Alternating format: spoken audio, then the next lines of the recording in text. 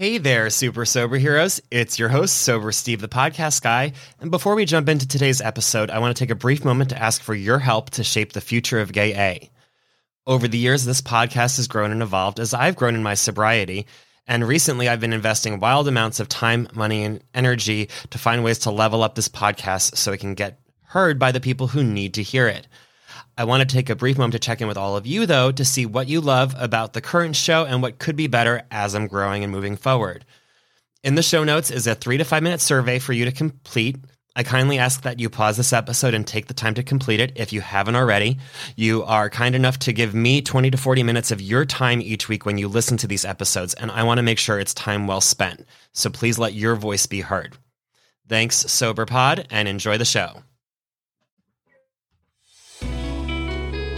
Hi, everyone, and welcome to Gay A podcast about sobriety for the LGBT plus community and our allies. I'm your host, Steve Bennett Martin. I am an alcoholic, and I'm grateful for the joys of being able to play and fully follow video games now that I'm sober. As of this recording, I am 444 days sober, and today we're welcoming a guest to share their experience, wisdom, and hope with you. Welcome to the show, Sarah. Hi, great to be here. Yes, why don't you introduce yourself to our listeners? Tell us a little bit more about you. Oh, sure. I am Sarah, and I am a little over a year sober, celebrated that on May 11th of this year.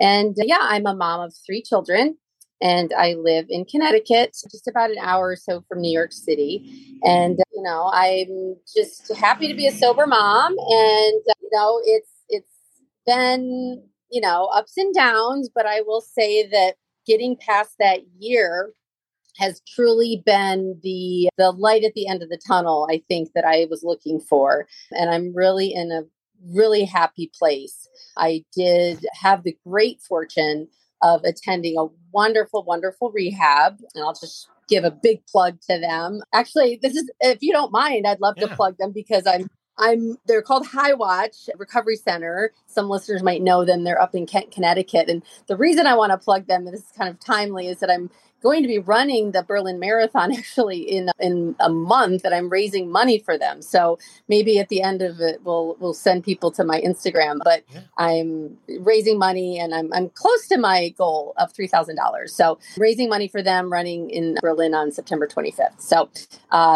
which is such a great program that I was so fortunate to go to. And so, not everybody goes that route, but I did, and truly saved my life to a certain extent, and just made me such a better person and better mom and human. And I'm here to talk about it today. Excellent. And I'll be sure to put all that information in the show notes as well for people. But what are some of your favorite hobbies or things to do in sobriety? Oh boy. Well, exercise is definitely a great thing. Anxiety definitely was something that I struggled with, but I learned that I was probably overly anxious because of my drinking. That was one of the things that the drinking caused, I think, a lot of my anxiety. So that was a big part of it. But now, exercise is amazing part of my recovery.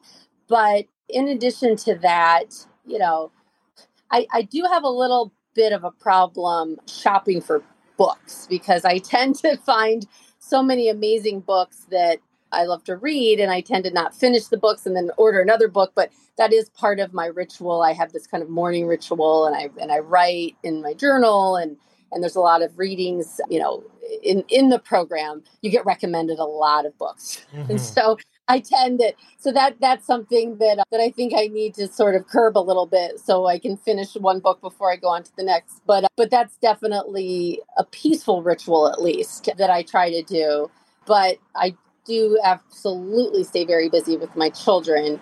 And so, we have a beach very close to us. And so we do lots of outdoor things, which is a huge blessing, and taking advantage of this great weather right now. But yeah, I mean, that's definitely it. And I will really just stress, in sobriety, it's really about assessing the company that you keep. And that's one of the hardest things, to make, decisions over your former life as a drinker versus now.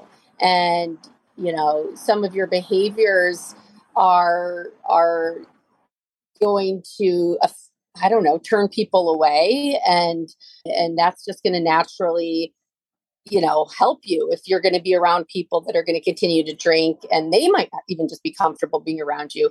But I just, found a lot of new people just by going to meetings. And so that changed even just my social life and the things that I did, and things that I wouldn't have thought would be enjoyable. One of my main issues was being afraid of people not wanting to spend time with me, and I wouldn't be as fun. And so you just, you just learn by doing and that sort of thing. So a big thing also for me was I got divorced. And so that was sort of, I had no choice but to make new friends and sort of start all over. So it was a double whammy. So new sober friends, but also just, new friends in general. And so that, I think, was sort of just trial by fire. And it was probably the best time to do it. So yeah. So a whole new world. Yes. Well, with your whole new world now, why don't we go back in time a little bit and tell us like what it was like and what happened? Okay. I mean, I think, just by giving you the date with 1 year at May 11th, you can kind of do the math and see where we all were a year before, which was, pretty much COVID time. And so I think a lot of people, it's funny because I've met a lot of people with like the same date or the same time frame celebrating their year. May 28th for me. Yeah, exactly. Because a lot of us hit rock bottom around that same time. And, I mean, not to say that that's just when it started, of course, but, the drinking for me, obviously, I'm 44. Yes, 44. My drinking began well before my 20s. And I just, it's always been a coping mechanism. Absolutely. Always been a coping mechanism. And during COVID, I actually even called my doctor and I had said, I'm not going to survive this without medication. Like as soon as it happened, even I made jokes about it. Like I think on Instagram, even about I've never been medicated, but now is going to be the time. And the doctor had asked me even, do you drink? And I said, what do you mean, do I drink? Of course I drink. So she had prescribed me Prozac because that was a medication you could have with alcohol or it would be semi-okay. So she gave me a dose of Prozac and I continued to drink wine or whatever at home. And, but sorry, outside, but so I knew, so I was admitting right there that I was going to be self-medicating with alcohol, no doubt. But I just continued, to cope, and I made excuses for myself. But similar to what we say in the program, sort of, is that we drink when we're bored, we drink when we're happy, we drink when we're, cleaning the house, whatever. We find any reason to drink, when you're an alcoholic. So my reason is it's COVID, and we're all upset, we're all depressed, we all have nowhere to go. The bars are closed, so we might as well make a party at home. So of course I found a reason to drink. And then on top of that, I was separating from my wife of 13 years. So that's even more of a reason to drink. And eventually when I, split and moved out, and, that was all happening, and you start to get in touch with emotions and, everything like that. You're dealing with more, mental health issues of you're dealing with. So you're pouring gasoline, on top of other issues. So basically the conclusion is drinking isn't helping. It's, your situation. So, you're just piling on. That's all you're doing. You're just piling on. So I think what was happening in our world is that everybody needed help.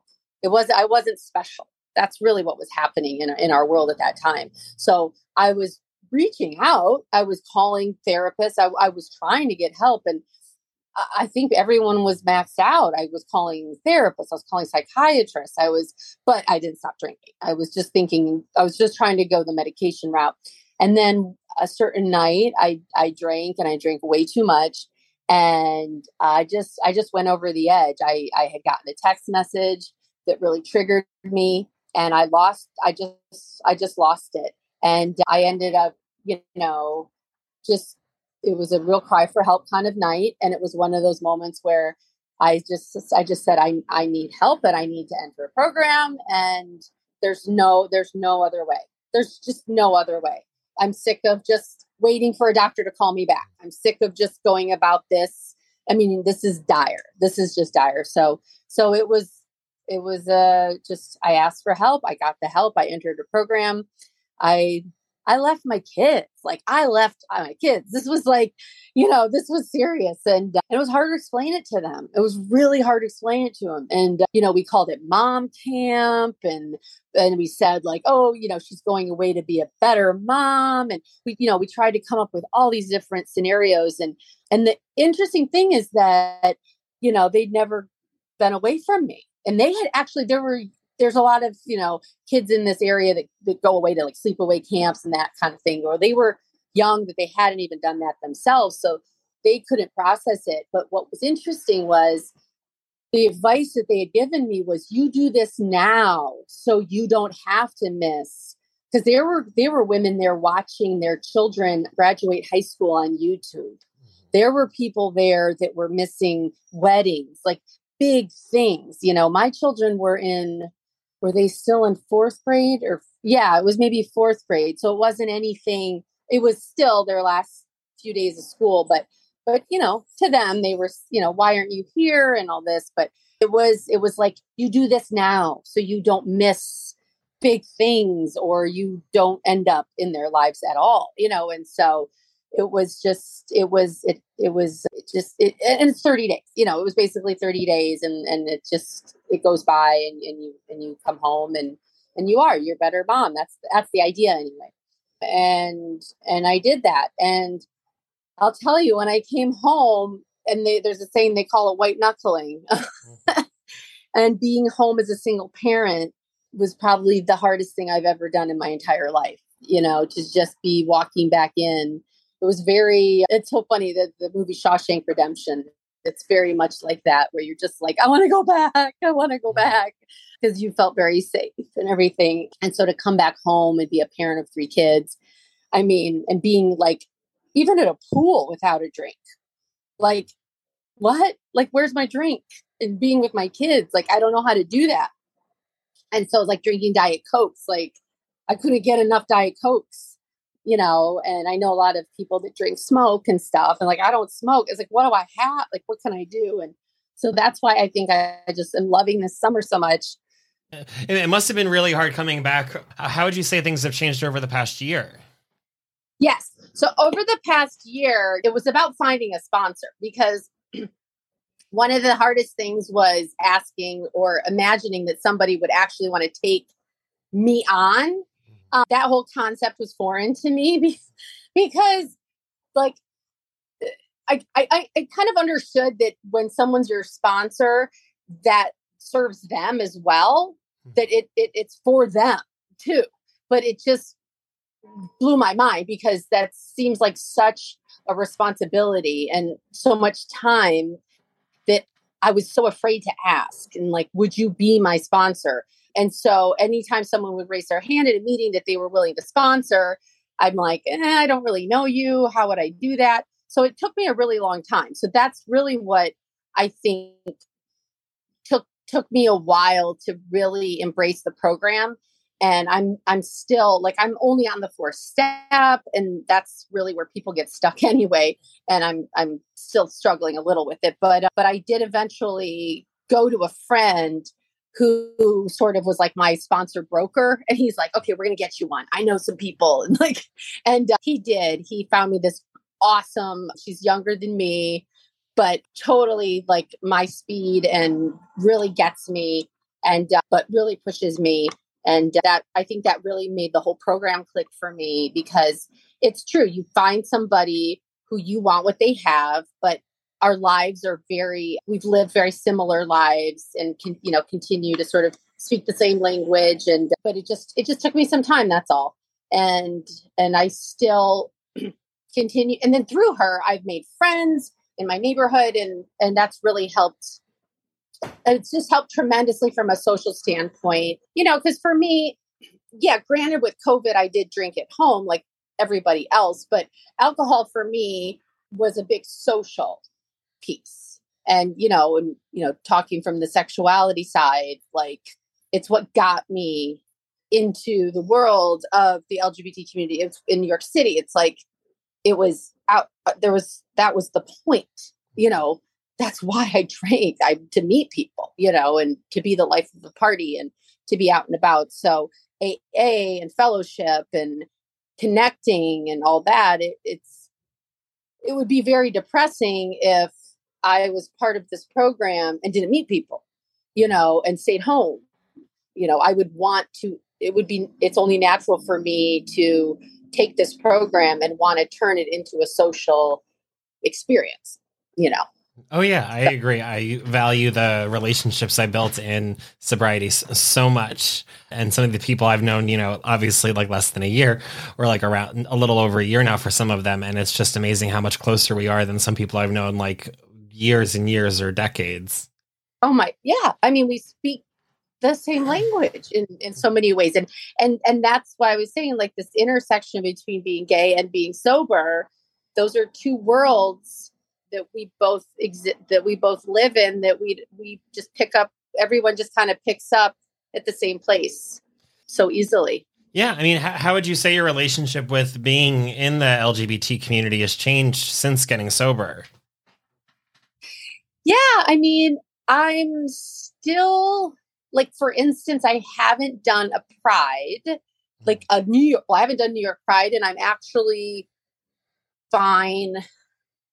Like the FOMO, like the Pride FOMO is gone, which is probably good, because all these years it's been this terrible sense of FOMO of I have to be at every party, I have to be seen, or I have to see them or something.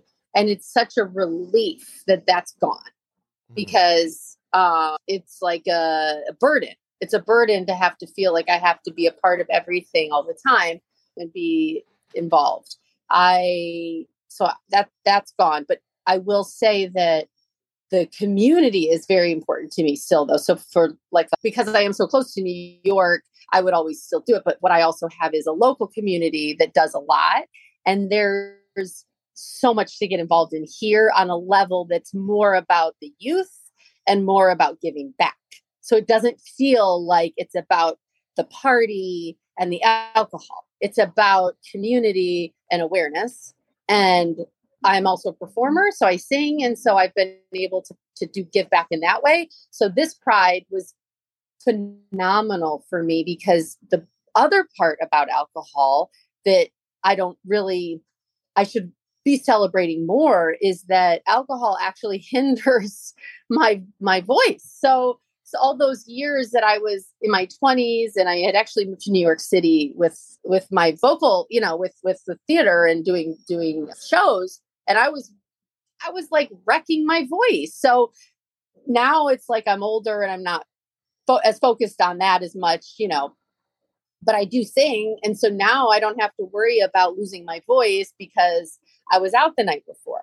So then this Pride, as a perfect example, I sang at every Pride event that we had. So I sang locally, I sang at 4 different, Pride events, and didn't have to worry about being drunk and embarrassing myself. And I didn't have to worry about being hungover, and I didn't have to worry about losing my voice because I was at a club and screaming. And so that's huge, and I definitely squandered countless opportunities over the years because of my drinking and stuff. So that's wonderful from the community standpoint. And then the AA community is wonderful too here, because there's designated meetings, that we have here just for the LGBT community that our community centers hold. That's just very special, that, you can only talk about certain things there that you wouldn't, normally talk about in a regular, AA meeting.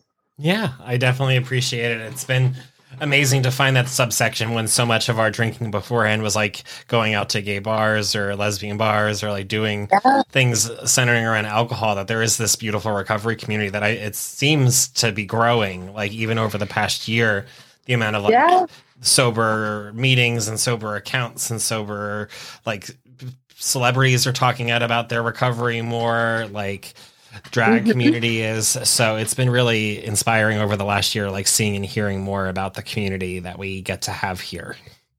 Oh, it's amazing. And I think like even when I was younger going out and I heard about sober, people in the community, obviously I didn't want to hear about it because I was too busy drinking. But it's actually funny. I got a message from somebody last night who was sober when I was in my 20s. And I always remembered them being sober. And I was like, that's kind of cool. And they reached out to me last night, even just to say, it's like amazing. Keep going. It's great. And I was like, oh my gosh, who would have known that I would be sober one day? And here you are reaching out to me, patting me on the back, like 20 years later. And now I'm sober as well. But, we had to go through what we had to go through for whatever reasons, I obviously, but, and it's an interesting place to be in that, I think also, the company that I kept, I do look back and wonder, because I've said to myself, how did I end up in rehab? Like, I look around at the people that doesn't mean they shouldn't be, but like, I do wonder sometimes, like the friends that I had and the friends that are kind of still around and all, it's like, wait, like they all, like, I guess, I made the decision to do it for myself, and everyone has to come to that decision, I suppose, themselves. But it's like, why was I the only one out of everybody? Yeah, I hear you. But anyway, I think also too, I came to the conclusion as well, because, I also, being a parent, and, I think maybe it would have been different. I think for me, it was just like, the three things happened. I think it was like COVID, the end of my relationship. And also just, I'm responsible for 3 young lives. And it's just those 3 things all together. And it's just like something had to give, something had to happen. And I had to make sure I was going to be okay. And, and I knew, like I said before, I couldn't just do it on my own. I couldn't just go to Amazon and get a book for that one. So yeah, definitely takes a lot. So excellent. Now, in recovery, we generally love our steps, traditions, and our sayings. Do you have a favorite mantra or quote or lyric that you like to try and live by? I love so many of them. Obviously, we, one day at a time gets really tiring, but it's definitely the best, I think. But I really love let go and let God. I try to stay as close to like, step 3 and higher power. I actually did grow up quite religious. A little tidbit. I grew up Mormon, which is a whole nother podcast. So I'll save that. But yeah, let go and let God. I truly believe in it, because that's the other part, is the letting go. But there is, there is a greater good.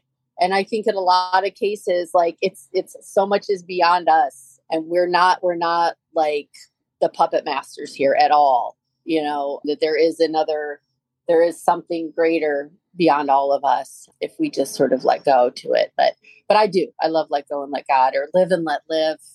Those 2 just really kind of just help me just sort of sit and breathe and just breathe it out. Yeah, definitely. The end of the day. Yeah. The end of the day. Yeah. Well, thank you so much for talking. I can't wait to talk more in our post show. But for listeners that are going to stop at the end of this episode, is there an Instagram where they can find you and maybe help with your fundraiser? Do you want to give a little plug? Oh, yes. Oh my gosh. I don't know. Let's see. I think I'm just Sarah M. Ferro, SARAHM Ferro, FERRO, on Instagram. So, and it's It should be a public page, and the link in my bio should show you where you can go. And yeah, any donation, like $5, whatever. I just have to get to 3,000, and it'll all go to High Watch to they have a scholarship fund, or just a fund for anyone who can't afford to go, who could really, really use it. So, and it helped me. So it could help a lot of people. So. All right. Well, listeners, that'll be in the show notes. So you can just scroll up and click on over. I'd also like to encourage you to join our Patreon family today, where you can head over for our post show. We're going to jump more into your experiences in sobriety. Meanwhile, if you're interested in sharing your story, you can email me at gayapodcast@gmail.com or find me on Instagram at gayapodcast. And lastly, be sure to follow us wherever you're listening so you can get new episodes when they come out every Thursday. And until next time, stay sober, friends.